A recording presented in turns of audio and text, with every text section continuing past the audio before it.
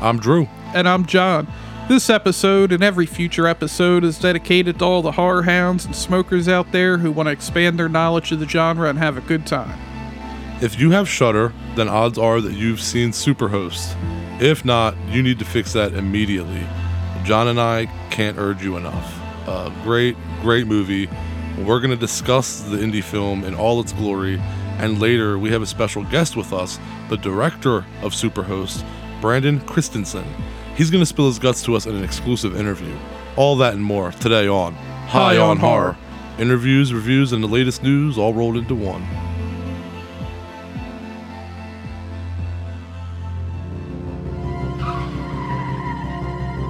Now it's time for Strain Wreck, the segment where John and I discuss which strain we're getting wrecked on in each episode. Today, I have no idea what the fuck we're smoking. John, tell us. Oh, geez. So, I found an old grinder that's been sitting around for about 3 or 4 years and has some ground up weed in it. I don't have a clue as to what the hell strain it was. It was probably one of those, where they tell you it's headband or sour D. It's fucking brown, bro. I know it. Well, now it's brown. It wasn't brown when I got it. It looks like you soaked it in tea. It looks like I got that 4 fingers of Colombian dirtweed from Tom Matthews. Well, I got a little surprise here. I got a blunt of it. What? Oh my God. I got a blunt of it. Look, I told you I hit this in my bong the other night and I only packed it once because it kind of has no taste to a slightly bad taste. I can't, whole blunt. What's wrong? Why are you, now you're making me second? I thought it was a good idea. Now you're making me second guess. Why is the blunt a bad idea? Oh man, I'm going to end up like, how, back in the day where you didn't have money and you had to like resin hit your bowls and then you get a headache 2 hours later. I feel like that's exactly what's going to happen with this. Well, we're going to smoke some fresh shit afterwards. If it's that bad of an experience, we're going to definitely smoke. We're going to smoke some good shit afterwards either way. Well, go ahead, man. Yeah, spark it up. This up. Light it up. Let's see how this goes. What do you think? It really. John's hitting the blunt right now. It kind of has like no taste. Oh, I'm getting a slightly bad aftertaste. Right when you said it doesn't have a taste, you follow it up with bad aftertaste. There it is. It's harsh as fuck. All right, here I go. I'm gonna hit it now. Here we go.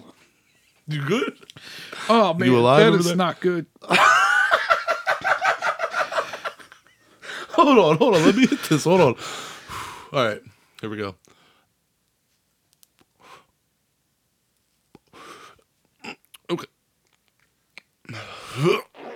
Okay, so right away, I'm tasting the game. I'm tasting the black cherry game. Hold on, let me hit this again. You're right, it has no flavor. It has like a, oh, shit. It has a terrible aftertaste. It hits harsh as fuck. Yo, it tastes like fucking twigs. Tastes like twigs. All right, look, we're sparked up. My man, are you out there just like you tasting twigs? Like, you told me that's that fucking shit we're smoking. Look, we're already sparked up, dude. Let's get going. What's going on in horror history? This week in horror history. So this week we got a lot of films celebrating anniversaries. David Cronenberg's Shivers, Silver Bullet, Black Christmas, Puppet Master, Behind the Mask, The Rise of Leslie Vernon, Yeah. Pumpkinhead, The Fog, Wes Craven's New Nightmare. But the two I wanted to focus on from that list was Black Christmas and New Nightmare. I praise Black Christmas, and you know how much I hate those fucking whatever they are called, reimagining, remakes, reboots, whatever. Whatever, yeah. I love Black Christmas. It's a lot like Halloween, even though Bob Clark tries to claim that John Carpenter stole everything from him for Halloween. But, I mean, there are some similarities, but like Joe Bob pointed out, the POVs, they're both the killer, but one's a guy getting into a house and hiding, and the other's a 6-year-old child killing his sister. But, I mean, Black Christmas, it's also, again, not to continue, well, I guess to continue the comparisons to Halloween.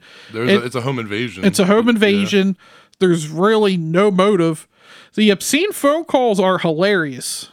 Yeah, I agree. I agree. I don't know if I would have really been as upset at the phone calls as everybody else was, but holy hell, dude, what a week this is. Like you just said, all those movies you just named off, I'm like, damn, like that's a lot of that's a heavy list. That's just good movie after good movie. But yeah, Black Christmas is such a classic. Bob Clark, who later did A Christmas Story, really tackled the holiday on both fronts here. You know, A Christmas Story is one of the elite best Christmas movies ever, and then Black Christmas is one of the best slasher films ever, and it's a Christmas movie. But here's the thing: I don't know if I ever told you this or not. Oh God, you're passing me this fucking blunt. I don't know if I ever told you this story or not, but the first time that I saw Black Christmas, I actually didn't like it. Believe it or not, I was so disappointed with it. I expected so much of it because it kept getting talked up by everybody, and by the time I saw it, I was like, you know, that's it, you know. But I think the problem was that I had seen it too late. I had already kind of gutted the slasher genre from back to front, and that was just one of those movies that I never got to. You're supposed to like front to back though. Jesus. Anyway, so to go back to a movie where really like kind of nothing happens like Black Christmas, I was kind of like let down.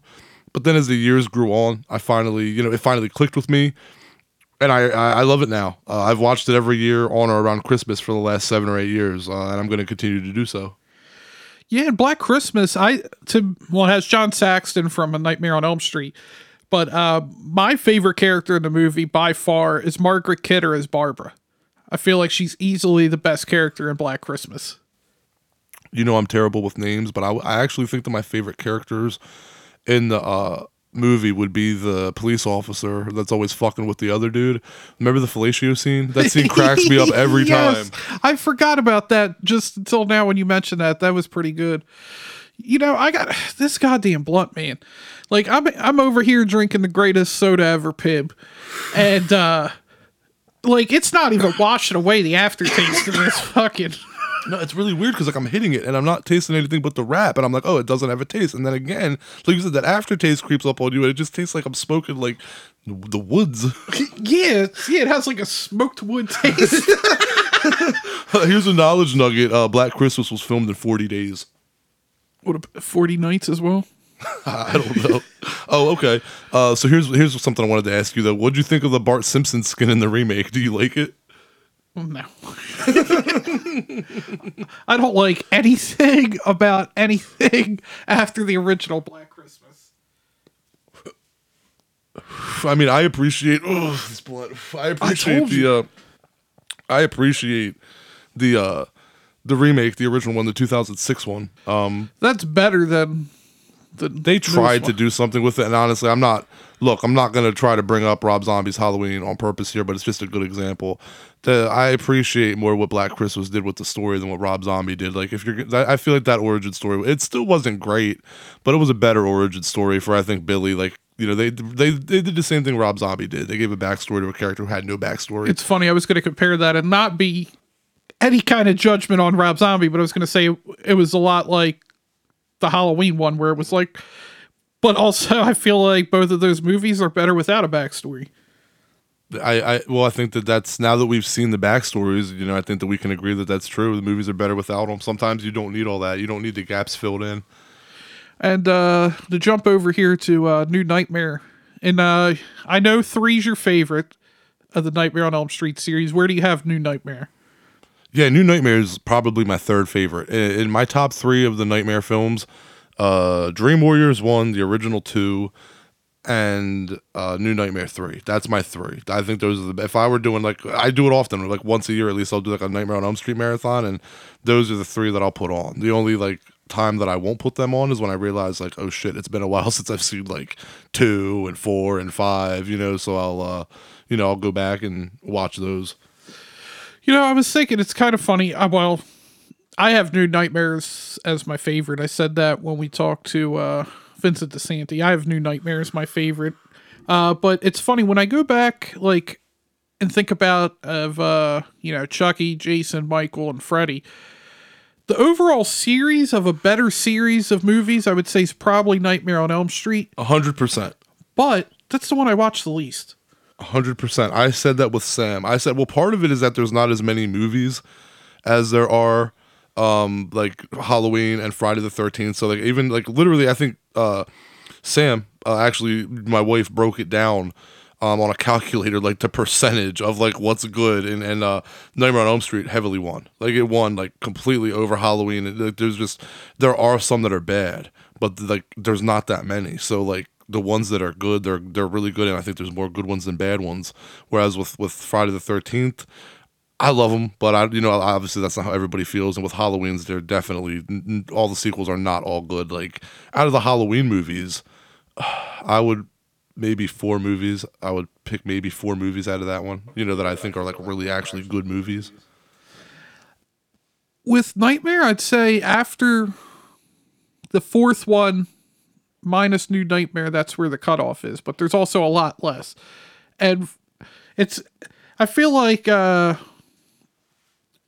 Nightmare on Elm Street after 3 it slowly declined until New Nightmare. Whereas, like, if you look at Halloween, like, it just becomes a sharp drop-off in the quality. Yeah, it was like Halloween 1 was up there. But it's funny because it's also after 4. But yeah, Halloween was up there, and then 2 was like, okay, not as good, but okay, it was good enough to keep us invested, like it was a good movie. And then 3, which we're talking about today, just kind of did the... just kind of, crashed. That was it. And then they came back with 4, and... the series was never the same. But, like Nancy says, every kid knows Freddy. He's like Santa Claus or King Kong. And she's right. New Nightmare rocks. I don't like the trench coat, though. I've told you this before. I cannot get behind it. I can get behind the glove. Look, I can get behind the glove and the sweater and the leather pants even. I can get behind the leather pants. I can get behind the rock star pants. But I can't back that coat. Freddy just looked silly to me, like a poor man's Dark Man or something. But yeah, top three in the series for me. Wes Craven really made sure that he put the nail in the coffin with this one. It's a cool concept, and he mastered it perfectly. But I feel like it's by far the best makeup job on Freddy in New Nightmare. I think the best makeup job on Freddy is Freddy versus Jason. So I think in the Nightmare series, I would agree with you, but overall, I think Freddy, in my opinion, Freddy looked the best in Freddy versus Jason. That's fair. I'll agree with that. Favorite scene in the film, in New Nightmare? When he's dragging Julie up the wall. Say hospital scene. Yep. Ever play Skin the Cat? Worst scene in the film. Mine is when Dylan is like, looks up and sees him like Freddy's like faces in the clouds. Like that. I don't know. I think it was one of those things where like it was a cool idea, but like the effects, it would be done better today. But I think that looks dated, and the movie otherwise doesn't look dated. It's funny. Like I'm trying to think of like when I think of like worst scene, I'm thinking of something that stands out bad, and nothing really stands out. Maybe I don't know. Maybe the only thing I could think of is maybe Dylan when he's like standing on top of the like jungle gym or whatever, and he's just like reaching towards the sky. Maybe that, but I feel like I agree with you. Wes did a great job with New Nightmare. Well, actually, while we're here though, I do want to bring up Cronenberg's Shivers. It's not his best film, but that film put us on the path of what's later to come with him, or what was later to come with him, I mean. And it's not a bad film, but Shivers and Rabbit are definitely like low-level works in comparison to what Cronenberg became. They're still very good and enjoyable films. And did you ever see Silver Bullet? Yeah, I love Silver Bullet. Yeah, I was going to say, I grew up with Silver Bullet. Same. It's weird. It was the like one horror movie in my like house growing up that my dad loved it, my mom liked it, my sister loved it. So like that was never like an argument if like somebody flipped the channel and Silver Bullet was on. We're like, all right, just leave it on. Right. Well, here's the thing. Like everybody who I know. Okay, so look. So I remember. I remember a lot of nights watching it, and watching it on TV and on VHS back in the day.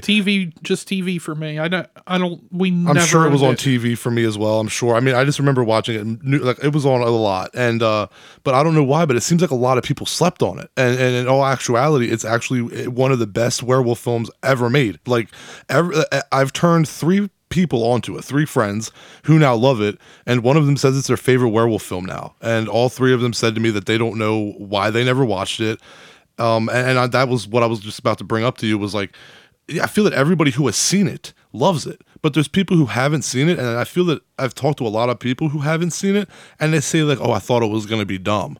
So I don't know that I've looked trailers up. I don't know what the production was, or I mean, like what the promotion was that like the studio put out for that film, the promotions. But I don't know. Maybe it was marketed to look dumb, and that's why a lot of people haven't seen it because people have said I thought it was going to be dumb. That's why I never saw it. But then as soon as everybody watches it, I hear, "Oh my god, it's amazing." Yeah, it's funny. It is one of the best werewolf movies, but even myself, like sometimes I'll forget about it, and then like you bring it up, and it's just kind of one of those movies you remember I guess don't remember watching a lot, but you watched a lot as a kid, and you kind of forget about it, and then somebody brings it up, and you're like, oh yeah. I mean, the cast is good.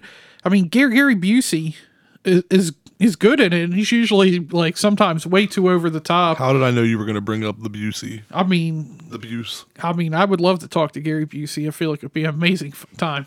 I'm not going to disagree with that. Especially if we're baked, or if we could get Absolutely. Gary Busey baked.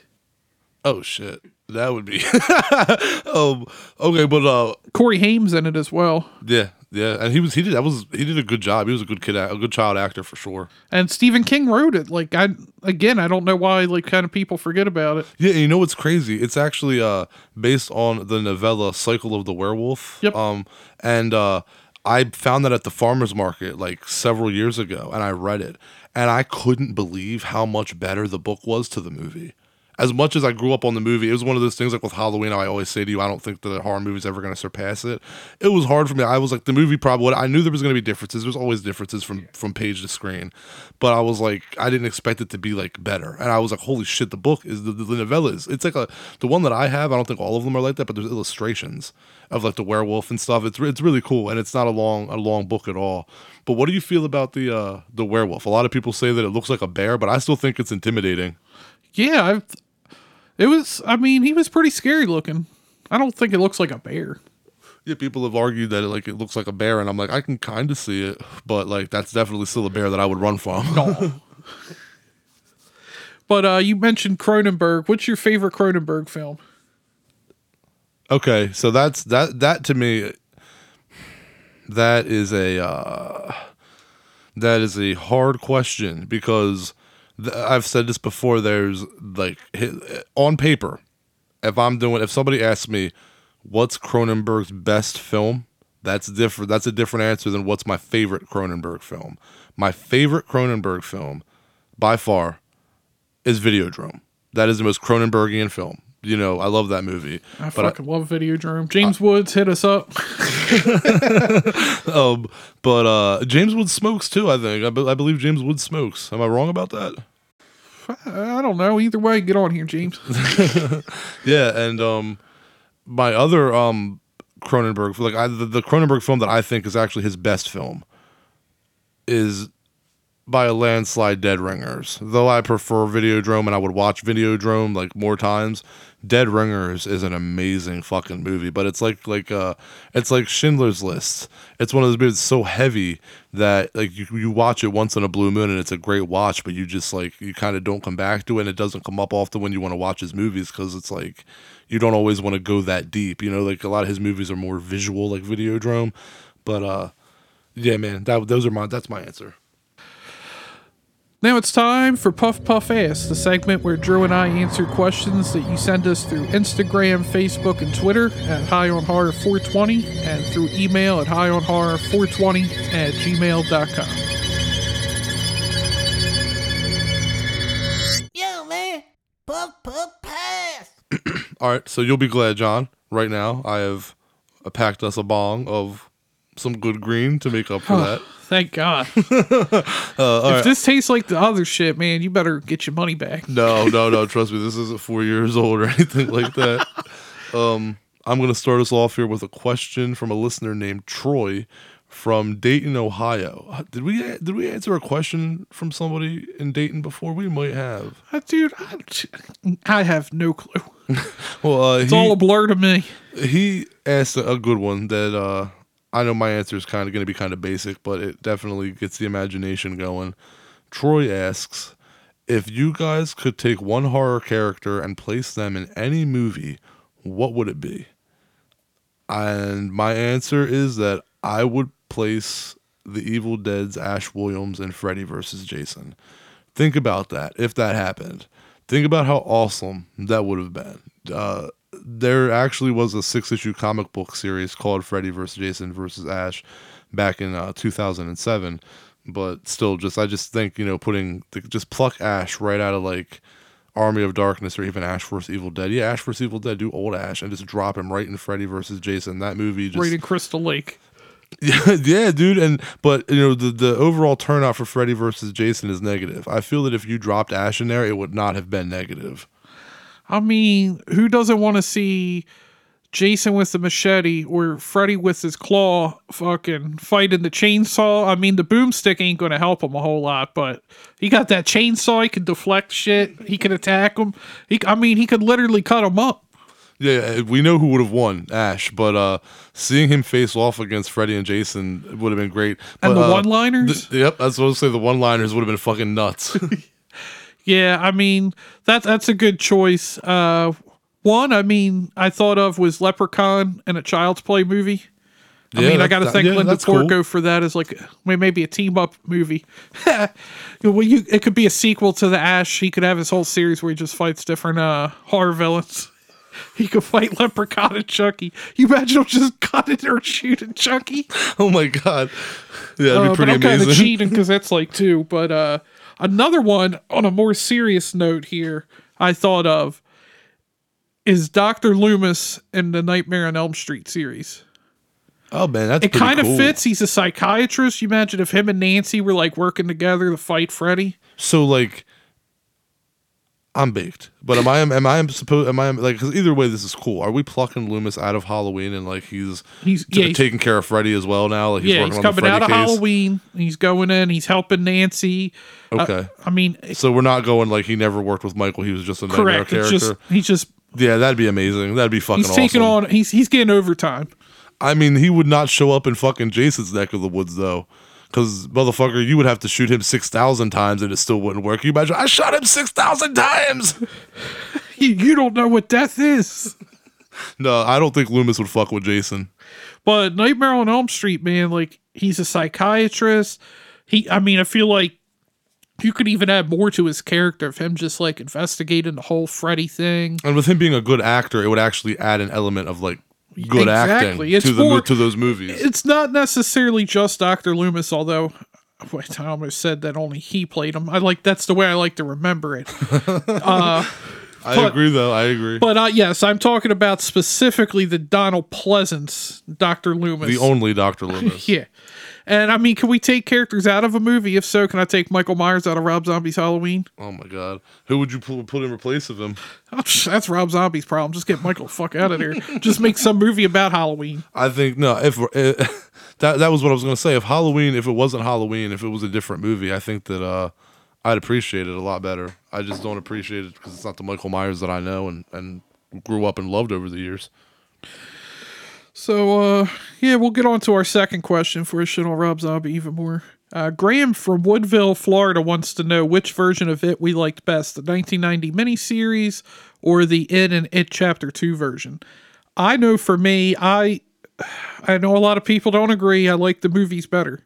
I feel like the adult version was handled much better. In the 1990 series, the kids were really interesting, and then when they got to adults, even though you have people like John Ritter and you have some decent actors, it was an all-star cast. It was a good cast. It wasn't interesting. I feel like as the adults, where I feel like It Chapter 2, I did care about the adult stories. And again, it's an all-star cast of people. You have Jessica Chastain, Bill Hader. Who else was in part 2? Bill Skarsgård's back, but yeah, and James McAvoy was in it. That was what I was going to say. Yeah. I was trying to. I knew there was somebody else big in there, but don't say it. I'm not going to say it. I'll just continue on. But anyway, I like It Chapter 2 better. I always feel like just with it, none of the endings were satisfying. Like I felt real. I would agree with that. I would agree with that. This one was better than the giant spider, but it's just, I don't know. They kill it, but I don't know. It just feels very anticlimactic in all of them. Yeah, I'm gonna agree with you that It Chapter 2 is superior than the 1990 version with the adults. The adult version and the 1990 version does fall flat. I feel that it isn't exactly. It's not so much better in It Chapter 2, but you get a bigger piece of the pie, and it's truer to the story. And I do feel that there is more character development. That was the thing with the 1990 version, was it just kind of felt like it was like just like one thing after another after another after another. It didn't like have a pace, and that's what really hurt it. Was like you needed those moments. Besides, what Ben hugging, Bev, and then it turns into Pennywise in the mirror. Like you don't really get many moments in that movie or series rather where it's like getting to know the characters. It's more just like they had a history and now they're back together and it's go go go. Yeah, you kind of get their backstory as kids, but then when they're adults, they're just wherever they are in life. There's Correct. really no explanation. Exactly. And yeah, so I'm gonna go with It Chapter 2, and I'm gonna also say that I go ahead, throw heads of lettuce at me, throw bottles of water at me, whatever. I think that Tim Curry is a great Pennywise and did a great job, but I think that Bill Skarsgård is superior. I feel that he's a better physical actor, and I feel that he looked better, and he was just a more overall scarier clown and more intimidating clown. I hate that when people use CGI against it and say, oh, they had to use CGI. Of course they did. He turned into a big fucking giant spider, and like he does all this other shit. Like I guess Bill Skarsgård ain't that good of an actor. yeah, right. It's CGI is good to be used as a tool, and I don't feel that those movies relied on it. There was a lot of it in those movies that isn't CGI, that's practical. So, I like those. I mean, it still is a supernatural clown, so I mean, there's going to be CGI in it. The CGI in everything, and especially a clown that can transform or an entity that can transform. Yeah, of course. So yeah, I'm going to agree with you. It Chapter 2 wins. Yeah, like you said, a lot of people seem to kind of shit on Bill Skarsgård, but like him and Tim Curry is kind of like Jack Nicholson from '89 Batman and Heath Ledger from The Dark Knight in 2008. They're both very well played, but they're two different interpretations of the character, where Heath Ledger's is more like the anarchy part, and Jack Nicholson's more like, it's still the vicious crimes, but it's more the comedy aspect to it. Yeah, absolutely. Absolutely. And I mean, I can't argue that. And it kind of almost goes with Tim Curry from 1990 being the more of the like joking it. Yeah. Versus Bill Skarsgård, where like he'll joke with you, but like it doesn't last long. Yeah, I agree. And he is savage. The fucking I'm not real enough for you. I was real enough for Georgie. I was like, damn. Yeah, he goes hard in that movie and in both movies. And the thing about him is that with Tim Curry's Pennywise, I feel that he just from the distance, I'm like, yeah, I'm not fucking with him. He's ugly looking, and even if he is funny, he's just Bozo the clown looking motherfucker. Yeah, he just looks wrong, and that's where the Bill Skarsgård Pennywise differs, because he looks sweet and innocent. From afar, you can actually see the appeal. Like that clown with a balloon, offering a kid a balloon, I totally get it. Tim Curry, hell no. But him, I get it. So then when he turns it on and turns into like a monster and eats you, that's just pure evil, because it's just pure deception. Like Tim Curry almost knew that he was intimidating. He kind of like had this like sarcastic air about him. Bill Skarsgård's Pennywise didn't. He had like this like almost childlike attitude and mentality. Yeah, and he horrified those kids in the house as at the end of the first one. Oh yeah. I like the refrigerator scene when they're on the house on Nebold Street and he comes out of the crawls refrigerator. out and then like all his limbs straighten out. Yep. I like that. And when was it Richie? Yeah, it went into the room with the clowns. Yeah. Yep. And there was a Tim Curry Pennywise. Yeah, yep. And then he sees like a doll of himself, and then Pennywise jumps out of the casket. Yeah, that was a great scene. All right, well, yeah, I guess we're gonna move on here. So don't forget to write into us at High on Horror 420 on Instagram, Facebook, and Twitter, or you can email us at highonhorror420@gmail.com. Write us. We love hearing from you. Last week's episode with Stacey Nelkin got us a lot of inboxes. We got a lot of messages. Last week, thank you all from the bottom of our hearts. Like all those messages telling us how hard you laughed at things. There were a couple that were kind of heartfelt, and it's really nice to know that we're reaching out to people, or that we're reaching people rather, and that people are actually listening, and that this show means something to people. So, thank you. We really love hearing from you. So please write your questions in, serious questions, dumb questions. Just don't ask us if we're submissive. The answer is no. Write to us. We want to hear from you. Thank you all for listening so much. Now it's time to get into our review / discussion of this week's film, Superhost.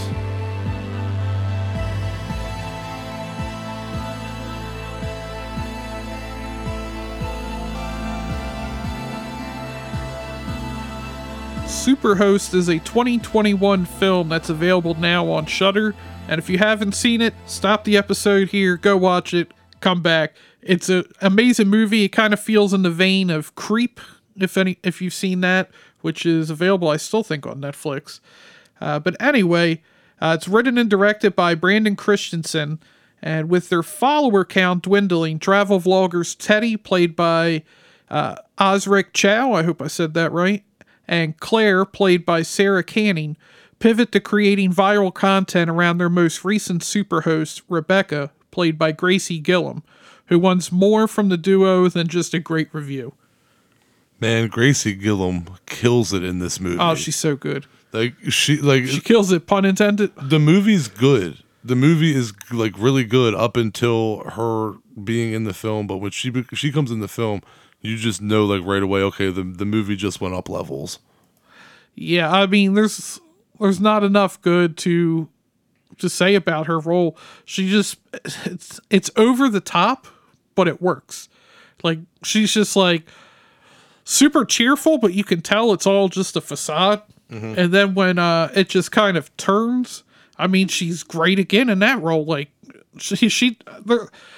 I can't think of anything bad she did in this movie. I agree. I think she stole the show, and I think that that the movie overall is filmed very smart. It was filmed very well, at low cost with high production value. The acting in the film is honestly, it's well done from everybody. It wasn't just Gracie Gillum. Everybody did a good job. Like you said. Oh, for sure. And I mean, Sarah Canning playing Claire. Claire is such a bitch. She is, man. She really is. The fake proposal thing, when she does the proposal, when she thinks the proposal's just for just to get views, that pissed me off. I was like, damn, you are heartless. But I mean, even Teddy was doing it too, but at least I feel like his wasn't as egregious as hers. But the way she grabbed the camera after he does it, do it again. Yeah, it holds the camera in his face and is like, oh my god, react. Oh my god, this is the craziest day of my life. And I'm like, oh man, this dude's he's uploading videos of himself to everybody, how he's gonna secretly propose, and that's what happened. She turns it into a publicity stunt. It's that's heartless, man. And everybody, like I said, everybody did a great job of acting. They all compliment each other well. And Barbara Crampton is in the film. She has a small bit part, but it's a great part, and she does a great job. It's always great seeing her. She looks great in the film. Everybody had good screen chemistry, even when she was in the film. Barbara Crampton had good screen chemistry with Gracie Gillum. They get together well. As you mentioned with Creep, I can totally see that. I can totally see Creep in Superhost, especially after speaking to Brandon Christensen about it, because that when he said that, immediately I started thinking of movies like Behind the Mask, The Rise of Leslie Vernon, and Murder Party, and Man Bites Dog, and movies about psychos being recorded. And it got me thinking, and I'm like, I don't think there's been necessarily a movie about a killer or a psycho being recorded, on camera, that's been bad. I can't think of a bad one. Airbnb host killing people. But Superhost, it's suspenseful and it has good kills, and the gore. How about the gore? It's not overly gory, but it's definitely gory. Yeah, for sure. And like I said with Brandon, with this movie, it's predictable, but it's not. I know I'm watching and I go, okay, I know what's going to happen. And then something gets thrown in and I'm like, oh, okay, they're not going that way. Wrong. Right. They did go that way. You just subverted me for like a minute here where I was like, oh, okay, they got me. That's not going to happen. Oh, damn it. I knew it was going to happen all along. Yeah, here you go. It's like the scene in the typical cliche horror film when somebody like is like you're expecting the person to close the mirror and somebody's going to be standing behind them, and then like they close the mirror and nobody's standing behind them, but as soon as they turn around, somebody's standing behind them. Except it's done more cleverly. It's more clever. Or like they'll bend down and the mirror goes out of the view. I just moved away from the mic, but I was saying, you know, like when they bend down and they go out of view of the mirror, then they pop back up and they're behind them. Yeah, but it's like this isn't. I'm not denigrating the movie for that. I feel like it's really well done. that's what I'm saying. It does that, but in a more clever way. It's not. There is no mirror, trick in this movie. We're just talking about examples, but it's a trickery of you think some things are going to happen, and then you're like, oh, it didn't happen, and you're like, damn, it did happen, but you're actually like pleasantly surprised because it's not cliche and it's not something you've seen 1,000 times. And I mean, I don't think Rebecca had the appropriate response back to how these people treated her, but I can get why she's not happy with them. Yeah, But yeah. She a creepy motherfucker though. She's got cameras everywhere.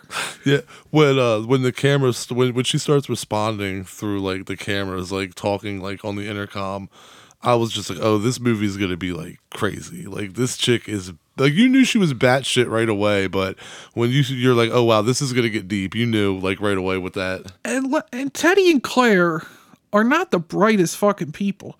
Like she's already at this point made it aware that like she can hear everything because you stop talking and she responds immediately to him. Yet they still keep openly discussing out loud about how weird she is and how like they don't want to be around her. Like at that point, I feel like I'd be like, let's just text message each other. Yeah, like it's like the breakfast scene, like when Osric comes down and he's in his underwear, and Rebecca's making breakfast. Like after she leaves, they're openly talking about like how weird it was and like laughing. And I'm like, she's listening, like she's listening. And it's funny because like as I said, like you almost find yourself rooting for Rebecca at the end because like these people just make bad decision after bad decision after bad decision, and like at it gets to a point where you're like, you know what, like they become unsympathetic. Like you're kind of like maybe not to that level, but like you're kind of getting what you deserve. Like yeah, well, I guess to me, I think it's kind of unsympathetic. It's maybe that's a little hardcore, but I mean, I know what you mean. Like they get what it just they have gets to a coming to point them. where you're like, you keep doing dumb shit. Yeah. Like, why are you doing this? Yeah, like you haven't learned anything. Yeah, like the part, like there's a scene clearly, like we won't give the whole movie I was away. gonna say We'll cut it off. We can get into spoilers. I think here, if you haven't seen it, like stop here. I feel like we could talk about like. We're gonna go into it. Okay. Yeah. So the scene where Rebecca's turning away, and they're good to go home. And Osric says to her, what happened to the couple that stayed here before us? Oh, and that's when the movie shifts immediately. I know. I is it? Yeah, I cannot remember the names now to save my life, and I've seen the movie twice. Yeah. But yeah, is it Betty Lou? I think it's Betty Lou. Betty and Lou. Yeah. Yeah. But yeah, I think people can roast us if we're wrong, but I think it was she went by the name Betty Lou, but the male that she found was for Betty and Lou. Yeah. And whatever their last name Correct. was. Yeah, when Teddy and Claire are clearly free to go. After she even tells them, go ahead. That's after Rebecca tells them to go, they're clear to go, and Teddy feels the need to provoke her with what happened to Betty and Lou. And right when that happens, that's when the mood shifts. Because I'm like, you're waiting for it the whole time. And then you're like, you dumb son of a bitch. I know. Immediately, I was like, what the fuck? Literally, just leave. It's just a massacre at that point. It really is. It's just them getting. It's just the rest of the small crew that there is just getting picked off one by one in a matter of like the last few minutes of the film. Yeah, and like, the other thing that annoyed me is Claire. Was it Claire that had no, Teddy had the fire poker. Like, that dude annoyed me. Like, he had a fire poker. She has, a knife? He has a fire poker. It's twice. And yet she just walks up and stabs him and he does nothing. Like, I was like, yo, I would have held that out. He had the stairway. Just, like, poke that bitch. I think that, Teddy was a lover, not a fighter. Yeah, and I mean, just like as we were saying, like they're just so unsympathetic that, like, it's funny because Rebecca somewhat, I feel like, acts like the audience at that point and says to him like, "You couldn't just leave." Like, yeah, and I mean, and if anything, if you think about that, she's crazy and probably killed 2 people. My idea would be, get the fuck out of there, go to the cops, and then let them handle it. Like, it ain't my job to investigate. I'm gonna mind my own business. Agreed. Whatever happened to Betty and Lou, like, the cops could figure that out. Get the fuck out of there. Like, and it was right when he said that, the mood, like I said, the mood just shifted, and that's when it goes downhill, and you're just like, that to me is when they become unsympathetic, because I'm like, y'all were like scared to get out of there, and then you have the chance. And now you're going to stir some shit up again. Like, none of your business. Get the fuck out of there. Like you said, let the cops figure it out. So at that point, when that's said, it's literally like a forehead slap moment where you're like, you dumb son of a bitch. So here we go. And I just, that to me is why I said unsympathetic, because I'm just like, that was a really dumb call, and they got what they asked for. And it's funny because, like, that's one I didn't think about now. That was all that other one where I'm like, okay, well, clearly they're not going to go. And then I'm like, oh, okay. And then still they found another way to like trick it back into, no, they're not leaving. Because you're like, oh, she's going to like do something to stop them from leaving. Oh, she's letting them go? And I'm like, well, she's going to do something. And then Teddy opens his fucking mouth and I'm like, what the fuck? Okay, now they really are going. Yeah. And I was totally taken aback by it, honestly. Shudder's been giving us a lot of good stuff and letting us watch a lot of good things in advance, and we appreciate all that. And Superhost was one of them, and with our day-to-day lives and everything else that we've been asked to watch for everybody, like Superhost almost fell between the cracks. And that's why, we felt it was important to dedicate an entire episode to the movie, because when I watched the movie, I was like, holy shit. Like, it's really good. Yeah, I was like, this movie is really fucking good. Like, it's really good. Like, I honestly, look, it's a small indie film, and I'm sure that there's more snooty critics out there who are going to be like, oh, well, this wasn't done this way or that way. But, like, look, I'm being straight with you. As a movie fan, and I'm not kissing ass because we talked to the director, I don't really have anything I can pick apart about. I really like the movie. I was going to say, like, I would give it, like, an 8.5. Yeah, it's a solid fucking movie, man. Like, it really was like, holy shit. It's an enjoyable watch. And like, as we're talking now, like, I kind of want to watch it again. I really wish that it had a bigger, promoting campaign, because I really wish that, like, more eyes need to see this movie. And that's the thing, that's the thing about indie films. They don't get the promotion budget that like Christopher Nolan films get, but that's why those the indie movies last longer, because they're not seen by force, they're not seen by commercials and by billboards, they're seen by word of mouth. You don't just like get talked into something. The views pile up over time, as opposed to like you're seeing something that you're kind of just force fed as to like hearing like I'm hearing this is a good movie, and versus like your typical summer blockbuster that it gets all its views in 3-4 weeks. With these indie films, you have people talk about it, then you have like people like us that might mention, then somebody else hears about it, then they mention it to somebody, and they just kind of pile up over time. Yeah, like movies like The House of the Devil by Ty West. I love that movie. Hatchet by Adam Green. you know, and We like Ty West and Adam Green here. Ty West and Adam Green, yeah, they're great examples. Behind the Mask, The Rise of Leslie Vernon. Love that movie. Like all of these movies are indie films, and there's so many more. Like if I wanted to take the time to just list, but those are just great examples of movies that they're popular as hell, like a decade or more after their release. And it's because of word of mouth. It's not because they had the Hollywood budget to put billboards up and have a commercial every 2 minutes on Fox or CBS or whatever. Like like people down the line saw the film and recommended it. And then that's the film that people are still talking about 20 years later. And I really hope that that's the case with Superhost. I really hope that, because this is one of those movies that I feel that anybody can enjoy. Like, look, right now, if my wife was sitting home with like her girlfriends, I feel that they would enjoy that movie because they'd be cracking up at Gracie Gillum. I feel that if it was me and you or any other couple of dudes, you know, having some beer, smoking some bud, watching a movie, we would enjoy the shit out of it. I don't see a downfall here. I really wish that more people would watch this movie. Or I hope everybody sees this fucking movie. I really do. And not to say the movies are at all similar, because they are not at all similar. But I was thinking, like, it's a violent movie, but it's also funny. And I feel like, to compare it to your poster up there, Ash vs. Evil Dead, again, the story's nowhere near similar, but they're both super gory. Ash vs. Evil Dead more, but it's gory and it's funny. Like, Nicole's not into gory stuff outside of maybe like the Saw movies, but like she liked Ash vs. Evil Dead, even though the TV series was so bloody and just gory. But it was hilarious because Bruce Campbell gets you sucked in. And Gracie Gillum is Rebecca. Like, it's the same way. Like, she's a sadistic motherfucker, but like, she's also like, you're just like, you love her. You kind of love her in a weird way. You're just weird. Yeah, but it's like her quirkiness is so adorable that you're kind of like, oh, I like her, but you're like, but she is psycho.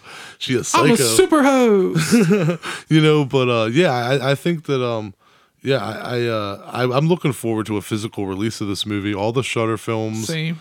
All the Shudder films have releases eventually, and I forgot to ask Brandon about that, but you know, I really hope that there's a nice release of that coming out.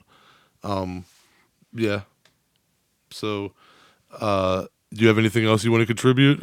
Nah, I think we can get into Burn and Learn. Cool. And that's the segment of our show where we fill you in on some behind-the-scenes facts about the movie we're discussing, and in today's case, Superhost. Ooh. Burn and Learn. First off, we want to thank Brandon Christensen for emailing us these facts that we're going to list here for Burn and Learn. These are exclusive to our show. These are not going to be found on IMDb or probably anywhere else you look. Okay, let's start. During production of the film, there was a beetle infestation causing a ton of delays while filming any scene in front of the house. They swarmed sunlight, so they had to make a hallway of flags just off camera when shooting outside to block the actors. Otherwise, the beetles would have landed on them and ruined the take. Also, during production, the real homeowner had to come and fix one of the toilets. They told him not to worry, but he still wanted to. Speaking of toilets, the dumb joke, at least it was just a number one, was used by Brandon Christensen when dealing with an Airbnb host and was part of the reason the film was created. There were several scenes reshot near the end of production because Claire's character early on was written to be too hard. They filmed new scenes to soften her up and let the audience in on where she was mentally earlier on. The glowing eyes were not in the script, neither was Rebecca waving. In the script, Teddy sees a figure and waves, and it doesn't wave back. But because of the nature of filming, they shot them on different weeks, and Brandon Christensen was concerned that they wouldn't be able to see Rebecca very well in the darkness, so they added the eyes and said they could decide later. On early cuts, people liked the eyes, so they were left in, even though it doesn't really make sense. About a week before they delivered, Brandon's wife said he should lose the eyes and regret it, and now it's become one of the biggest talking points of the film with people. The script was written for another house in the same area. It was a modern-looking house, open concept. When the pandemic hit, the owner of it stopped responding, and they almost canceled the film or moved the shoot to Canada. but a friend whose family owns a place up there offered their place up and let them shoot there for cheap. Superhost had a crew of 6 and a COVID safety officer, which you're aware of. If you're aware of movie sets, that's barely anyone. Compared to his other films, it was probably a quarter of the size of other films. Months after the shoot, they had to shoot some pickups, including the dead body of Lou and the cat. Brandon actually had his makeup done and bought some old people clothing so that he could play Betty. They filmed it, but he was the one on the ground dead, so he didn't see the footage until he got home and put it into the film. Had he looked on set, he would have realized how wrong it was and maybe could have fixed it. Instead, the payoff to the dentures, his mouth was supposed to be wide open and you would have seen the visual effects show no teeth, never happened. The proposal location was a total fluke. They had permitted another area near a nearby ski hill. It was a solid 45-minute drive for the crew and would have been kind of a nightmare, and it wasn't nearly as pretty as the final location. During the first week of shooting, Osric and Sarah went behind the house at lunch. A 3 to 4 minute hike directly behind the house, they found that location, and they showed Brandon and the crew photos, and they realized they could bail on their permit and just run up there and steal the location. It was way easier and better. All right, well, now let's talk to Brandon Christensen himself and go deeper into Superhost.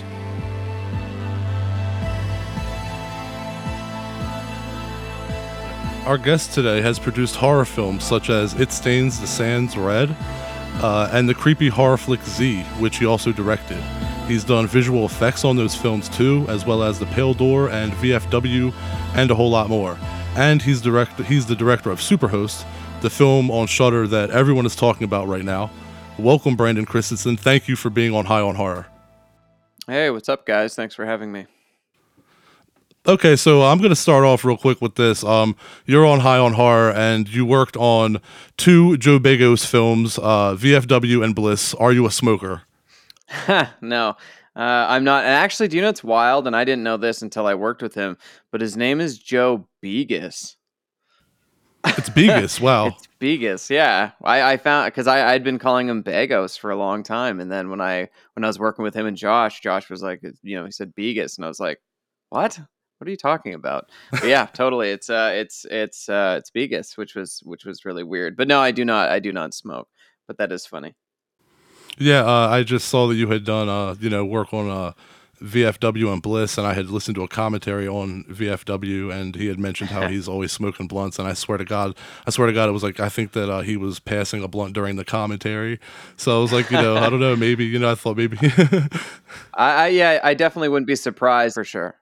So I got one. All right. So what made you want to get into producing and doing visual effects and filmmaking? Well, producing, like with It Stains the Sands Red. Thanks.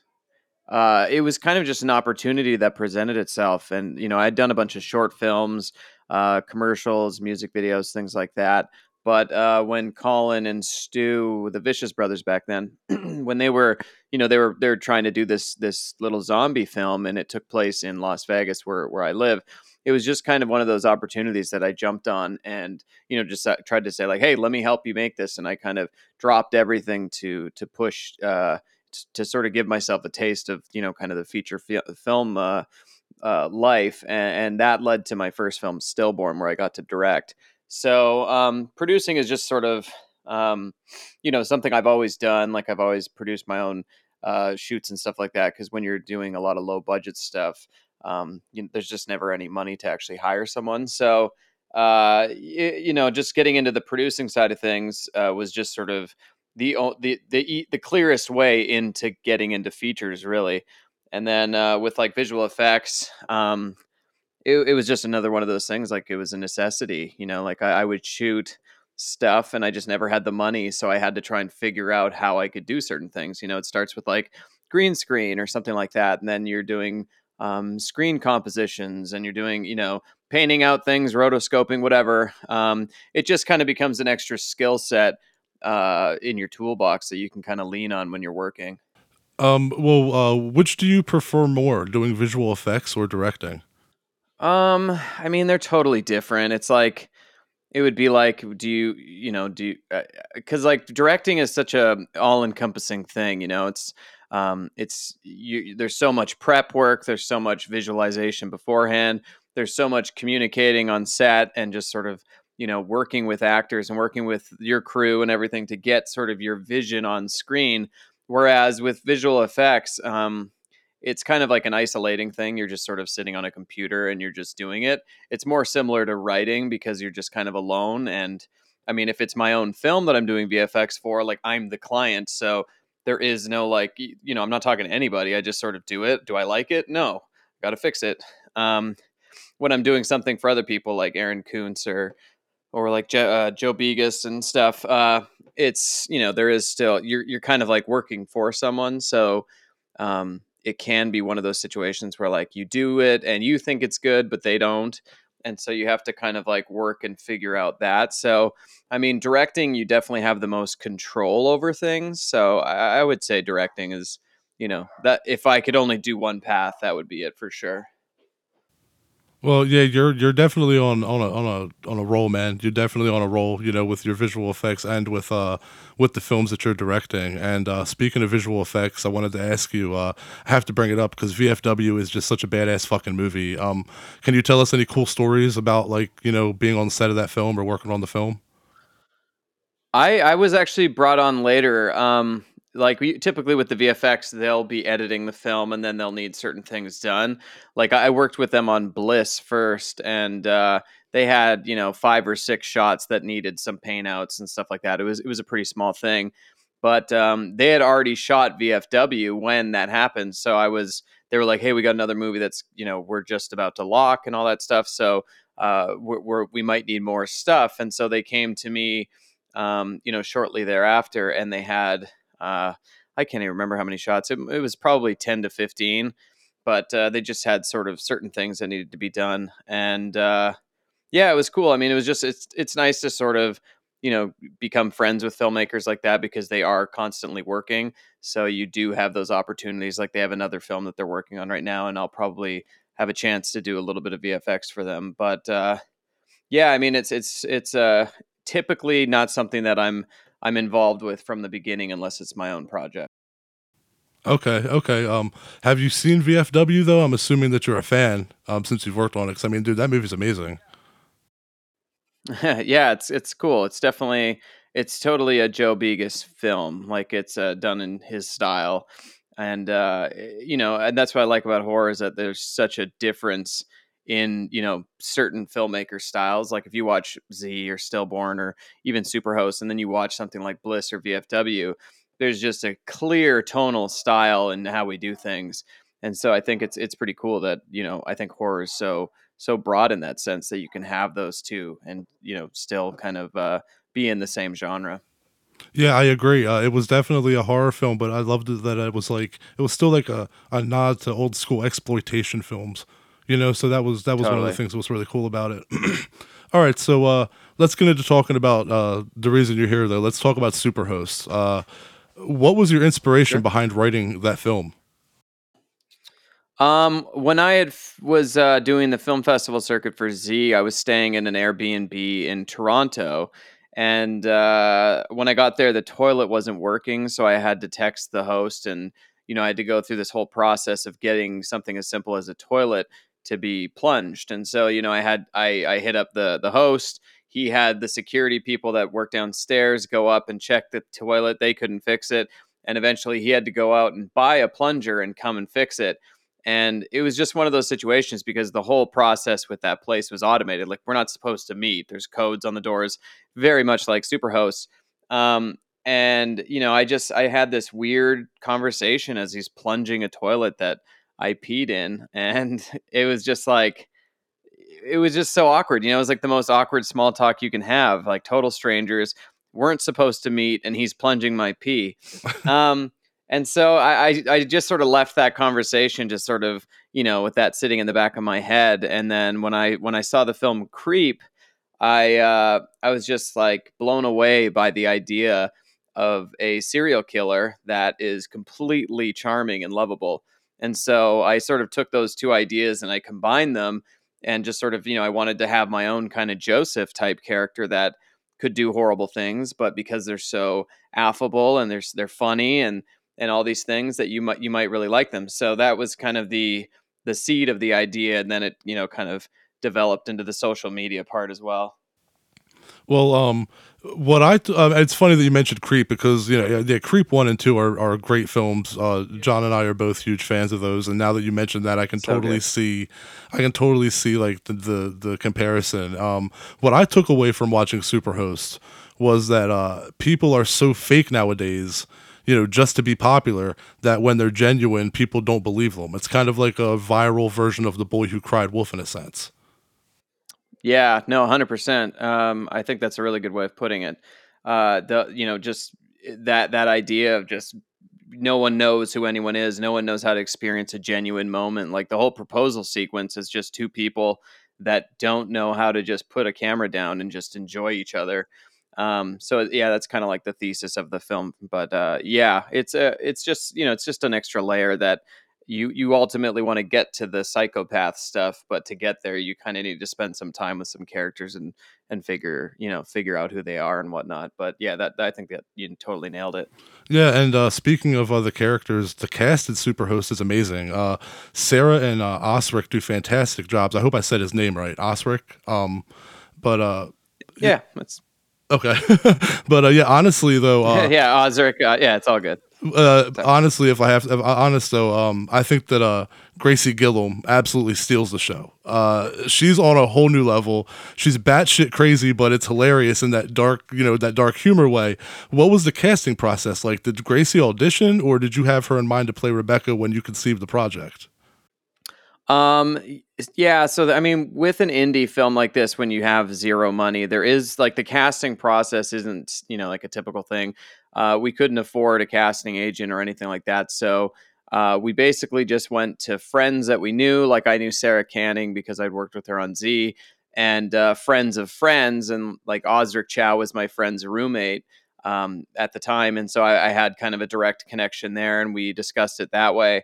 And then like Barbara Crampton, I had been in emails with her before just about some other different projects that never went anywhere. So when I had this, I reached out and she just sort of jumped on board. And then Gracie was actually the last person to join the cast, and I had been talking to some other actors, and they just sort of were all booked. Like certain people were working on different things, and one actress, Sierra McCormick, who was in VFW, she was working on another film that was shooting at the same time, and so she said she couldn't do it, but she had a friend named Gracie Gillum, that would be perfect for the role. So I reached out, and she kind of connected us that way, and we just sort of talked about this character, and she totally was picking up what I was putting down, and she had worked with Disney and all this stuff. So I was just like, I was just really struck by her because she's this very kind of youthful, pretty face, but when you watch her Disney stuff, it's like that super highly elevated reality that she's doing. And I was just Hmm. like, oh, that's totally what we need from Rebecca, is just that like sense of, similar to how Teddy and Claire are just like insane when they're on camera.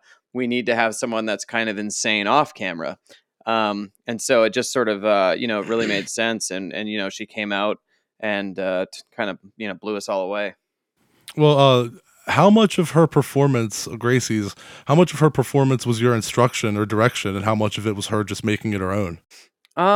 It's tough because I mean, having edited the film and stuff like that, I'm so close to it. It's hard to say where she begins and the script kind of ends. But I think that what she brought to it that differed from the script was just kind of a goofiness to it.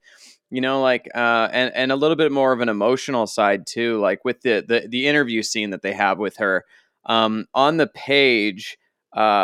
She was definitely a little bit more robotic with her answers, and how she had those freezing moments, where she's just, it's kind of like just kind of stops mid sentence. And what she added to it was just sort of her eyes slowly kind of phasing into this more emotional kind of recollection going on in her head.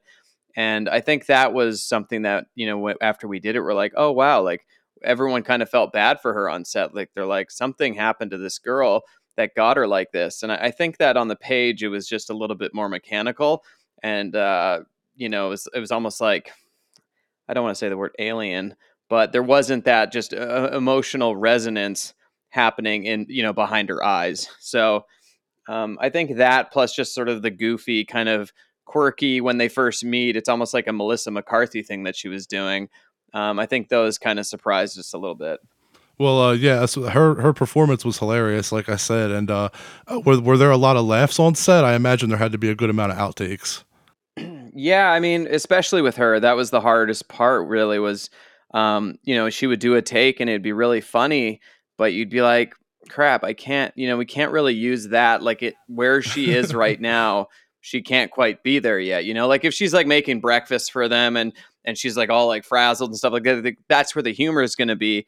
But when you've got some of these more like earlier on kind of moments where they're just sort of having chats before she's truly kind of weird, it was just kind of finding the right tone where she could be slightly off, but not enough to like push them away that far, because you really need to kind of slowly bridge you to the craziness. You can't just go like, "Hey, I'm Rebecca and I'm crazy." It has Right. to be a slow devolution into where she gets. So it was just kind of like, you'd get a great take, you'd laugh, and you'd be like, "Wait, we need to like dial this down a little bit. Let's go to this. Let's try this, whatever." And even in the editing room, it was super hard because like there was great stuff, but we just couldn't use it because it was just either too much or too little. It was like finding that balance. Well, speaking of good actresses, what's your favorite Barbara Crampton film? Um, Chopping Mall is pretty dope. Um, I think that's a fun one. I mean, I mean, Reanimated is the obvious answer. Yeah. But I don't know. I think Chopping Mall is just like it's just fun to watch. Reanimator sure is fine, but I think that Chopping Mall just has this perfect '80s aesthetic, and it's just this bizarre movie, and it has the best poster, and it's just kind of a fun ride. So I'll stick with that. I'm gonna have to agree with you. Chopping Mall is amazing. It is. It's that '80s cheese, but it's still amazing. They just don't make them like that Totally. anymore. Hmm. All right. Right. Well. For sure. So how did you choose the house in Superhost that the film takes place in, and where is it located? So we shot the film in Mount Charleston, Nevada, which is about like 25-30 minutes outside of Las Vegas. I had actually found a different house. It was much more modern and kind of open concept. And I'd found the owner, and we had talked about shooting there and everything, and he was down. And so I actually wrote the first draft of the script around this other house. And then as like the pandemic was starting and everything, he kind of just disappeared on me. And I was just like, crap, like I didn't, it's really hard to find someone that's willing to give you their house for a month, even if you're paying them. It's just like, it's such a huge inconvenience that I was really worried that we wouldn't be able to shoot the film, or we'd have to go to another city or something like that. And then I was just like blindly reaching out to a friend that I knew that had a place out there, and I was just like, "Hey, do you have any friends or anyone that might have a place that we could shoot at?" And she's like, "Oh, well, why don't you come take a look at our place? I'm here right now." And she took some photos of like the big living room window and all that stuff. And I was just like, "Holy crap!" And I jumped in my car and I drove up and met her, and I just sort of sat down with her and her family, and I was just talking about the film and what we wanted to do, and they were just like, "Yeah, let's do it. Screw it." And it was just like a total shot in the dark, and worked great because the house was awesome. Yeah, it definitely is amazing to look at, especially with those large windows. Yeah. And Superhost, the movie is predictable, but it isn't. It kind of follows this formula, but you have these little twists that kind of make it its own movie. And there's scenes where I'm like, I know what's going to happen. Hmm. And it ends up happening, but not before you completely fooled me into believing that, okay, now it's not going to happen. Was that Right. something that you consciously wanted to incorporate in the film? Yeah, I mean, audiences are pretty smart now. They've seen pretty much everything. I mean, when you're doing a horror movie or something like that, like you look at the movie poster for this and there's a girl with three faces and two of them are bloody. It's like, where it's going to go. That was one of the conversations we had earlier, was like, how much do we want to lead the audience before they even see the film on this? Like, do we want to make the fact that she's bad the twist? And it's like, No, because audiences are going to get that. The moment you meet her, you're going to go, "Oh, she's crazy." It's obvious. And I'm just, it's just kind of like the creep thing. It's like the movie's called Creep. The posters, the creepy looking up the stairs. He's backlit by the porch lights. Mark Duplass is going to do something bad. It's just implied. And so I was just, I definitely wanted to lean into that and just be like, it's not about her being bad or not. It's just a ticking time bomb. When it happens, it's going to happen. But yeah, I mean, so essentially what you're doing is you're just, I hate the term, but it's like you're subverting expectations as much as you can. So if you can set up something and then pull the rug out from under them, I think you can do that. Because anything that kind of just like what you were saying, it just leads you into thinking one thing and then another thing happens on your journey to get to that point that they're like, when you're watching this film, you're like, I want to see the psycho. I want to see the psycho. And when you've only got a cast of 4, you can only sustain that for so long. So you need to span that first 2 acts of the film to try and kind of lead them, make them guess a little bit before you ultimately get to the place that they were expecting. But yeah, it's just kind of like putting yourself in the audience's seats and just wondering what they would think and trying to go just a little bit in the other direction, at least for a little time. Yeah, now you were talking about the creep poster with them backlit. It kind of reminded me about the scene where Teddy sees the glowing eyes out in the Mm-hmm. wood. Is that supposed to be Rebecca, or is it just something that he's just... Um, so that's actually a kind of a complicated answer because of the way films are made. So, in the script, there is no glowing eyes. In the script, Teddy goes out, sees something, he sees a figure. He waves to the figure, and the figure doesn't wave back. Now, when we shot the film, um, the first week we shot Teddy's side of it. So, because we didn't have Gracie yet, but you still have to kind of shoot things. So you're always shooting out of order. So we shot Teddy's side, we shot him waving, all that stuff. And then a week later, maybe 2 weeks, I can't remember which week we shot Gracie's side, but we were filming it. And my biggest concern, I was just like, the impact of seeing the figure out there needs to be immediate. Like you can't have a moment where you're like, what is he seeing? Oh, there it is. Otherwise the music cue isn't going to work and things like that. So uh, it was kind of like, okay, well, let's put something on her eyes so at least we know where she is, and then we can decide in post production if it works. And then like even the wave thing, she had a radio, and I was just talking to her from the balcony, and I was just like, hey, give a creepy Donnie Darko like wave at the end, and then she did that wave, and I was like, oh, okay, that was cool. And then when I was cutting the film, I just sort of I put in her wave and I pulled Ozric's out, and my main focus was just like, can't. So I mean, it's like a broader conversation about technology and TVs. Is that I might be able to see it perfectly on my screen when I'm editing, but then I give it to someone, I give it to you guys, you put it on your TV, and all of a sudden it's too dark and you can't see her shape or anything like that. There's just like, it's a really hard to just like make sure darkness works perfect. So that's why I was just like, you know what, I'm going to keep the eyes in, because at that moment in the film, you don't know anything. It's kind of in a vacuum. It works. It's a scene. It's creepy, whatever. But when you step back at the end of the film, you go like, well, wait, what was up with the glowing eyes? And it's just like the answer is like kind of twofold. It's like, one, Sarah Claire says, you probably just saw an animal, and it's like when you see an animal at night, you can see the reflective eyes. Now, animals don't typically wave, so that wasn't originally part of it, but it was just such a creepy thing that it kind of just ended up staying. So like, I don't do test screenings and stuff like that. We just don't have any money, so I show it to a few people, and you get you kind of gauge responses from that. And everyone was always like, oh, I really like the glowing eye scene, and it's just like in a vacuum, it's cool. So the decisions were kind of made in that vacuum, and you didn't, and it sucked because like a week before I had to finish the film and deliver it to Shutter, my wife was like, you should remove the eyes. And I was just like, what? No, you can't do that now. It's been like 6 months. Like I've made that decision months ago, and now all of a sudden you're just saying that. She's like, you're going to regret it. Just pull them out. And I was just like, no, I can't. And so out of principle, just to be against my wife, I kept them in. And now it becomes a thing that people ask about, and she was right. And it's like, at the end of the day, the moment wouldn't work if the eyes weren't there, because I can't trust everyone's screens to show the same thing. So, yeah, it's a super complicated answer, but it just kind of gives you an insight in one how indie films are just like thrown together and it's insane and everyone's running around with their hair on fire, and just that, like, technology does have an impact on what an audience is seeing in a film, like, when you're dealing with night.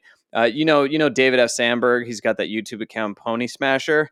He does a great essay, like a video essay called The Problem with Darkness. Highly recommend checking it out, because he talks about how darkness in horror movies is like impossible to do, because you never know what someone's watching it on.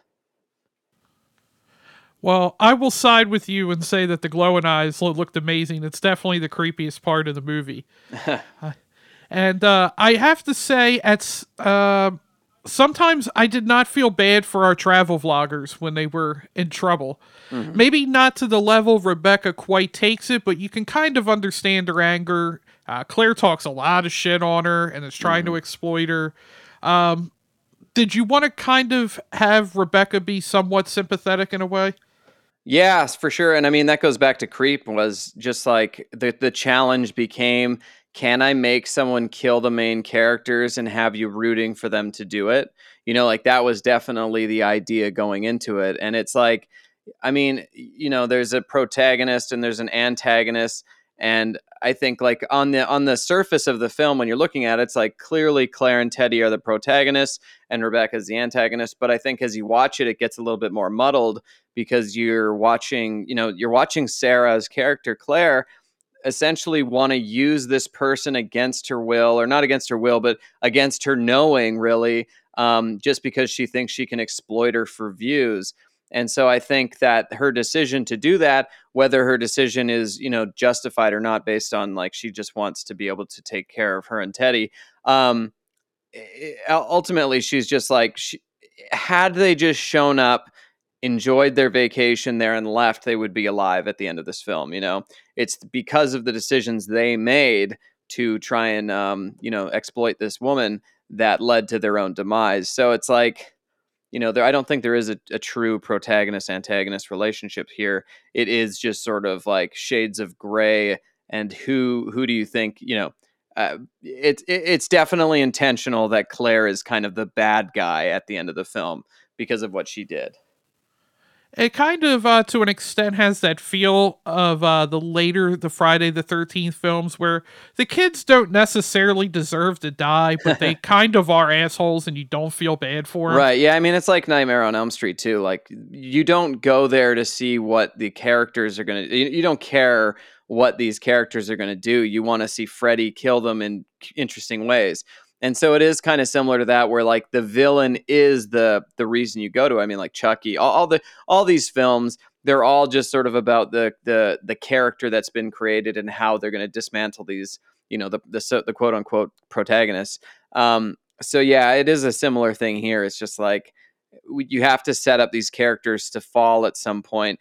The goal as a writer and as a director is just like to make the audience not like sympathetic for them, but at least empathize with their situation and understand why they're doing what they're doing, and so the whole goal of getting Claire and Teddy's channel to just sort of you slowly pull back the layers, and they're not as successful as they portray themselves to be.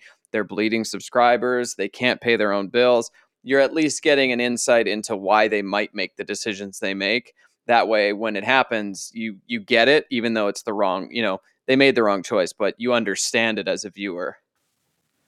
Yeah, definitely. And just a off the wall question here. The date on Teddy's phone says Monday, March 20th, and the closest year to that date's 2023. Was that done on purpose, or was it just like a random date you throw in there?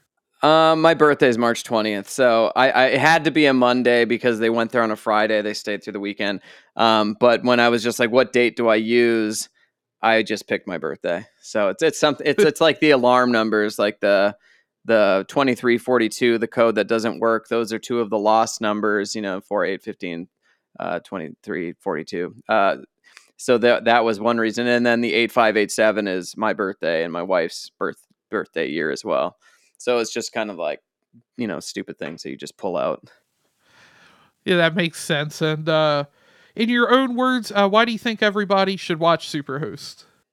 I think it's fun. I think there's a lot of horror movies that are very serious, very dark. My first two films are like that. They're very oppressive and they make you feel like crap. And I think it's fun to just kind of come out of summer, come out of COVID, and have sort of like a roller coaster that you can watch and just enjoy yourself, And it gets to the point where you're rooting for the bad guy at the end. And I think just sort of as a viewer, your relationship with the characters is kind of fun to watch, where you go, you kind of, your morals kind of lower as you watch it because of who these people are. And by the end, you're kind of, it might surprise you who you're rooting for. Yeah, that's very well put.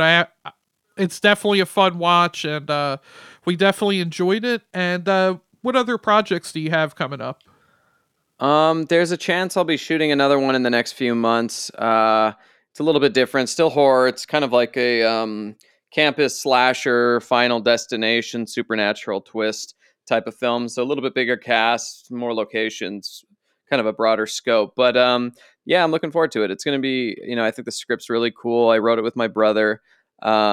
It seems like 99% that'll be the next thing I do. And where can people keep up on you online? My Instagram is the Brandon Christensen, and my Twitter handle is the Brandon C85. They had a character limit.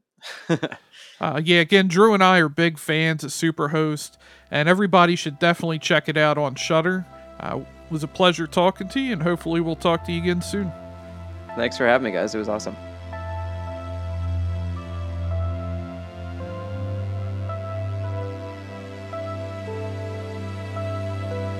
Thanks to all the horror hounds and smokers out there for tuning in. Thanks to Brandon Christensen for joining us today. Again, we can't stress enough to make sure you watch this film. And if you got to this far and haven't watched it yet, we told you multiple times now, so shame on you. And make sure to follow us on Instagram, Facebook, Twitter, and TikTok at HighOnHorror420. You can email us at highonhorror420@gmail.com. And check out our website, highonhorror.com. And you can sign up for our newsletter while you're there, and you can get our guest announcements and newest episodes delivered directly into your inbox. And we got to thank Josh for editing this episode especially. Drew and I went a little too hard into paint and got a little too baked, and he had a lot of editing on his hands with this episode. Well, that'll about wrap her up. Catch yous later. Bye, everybody.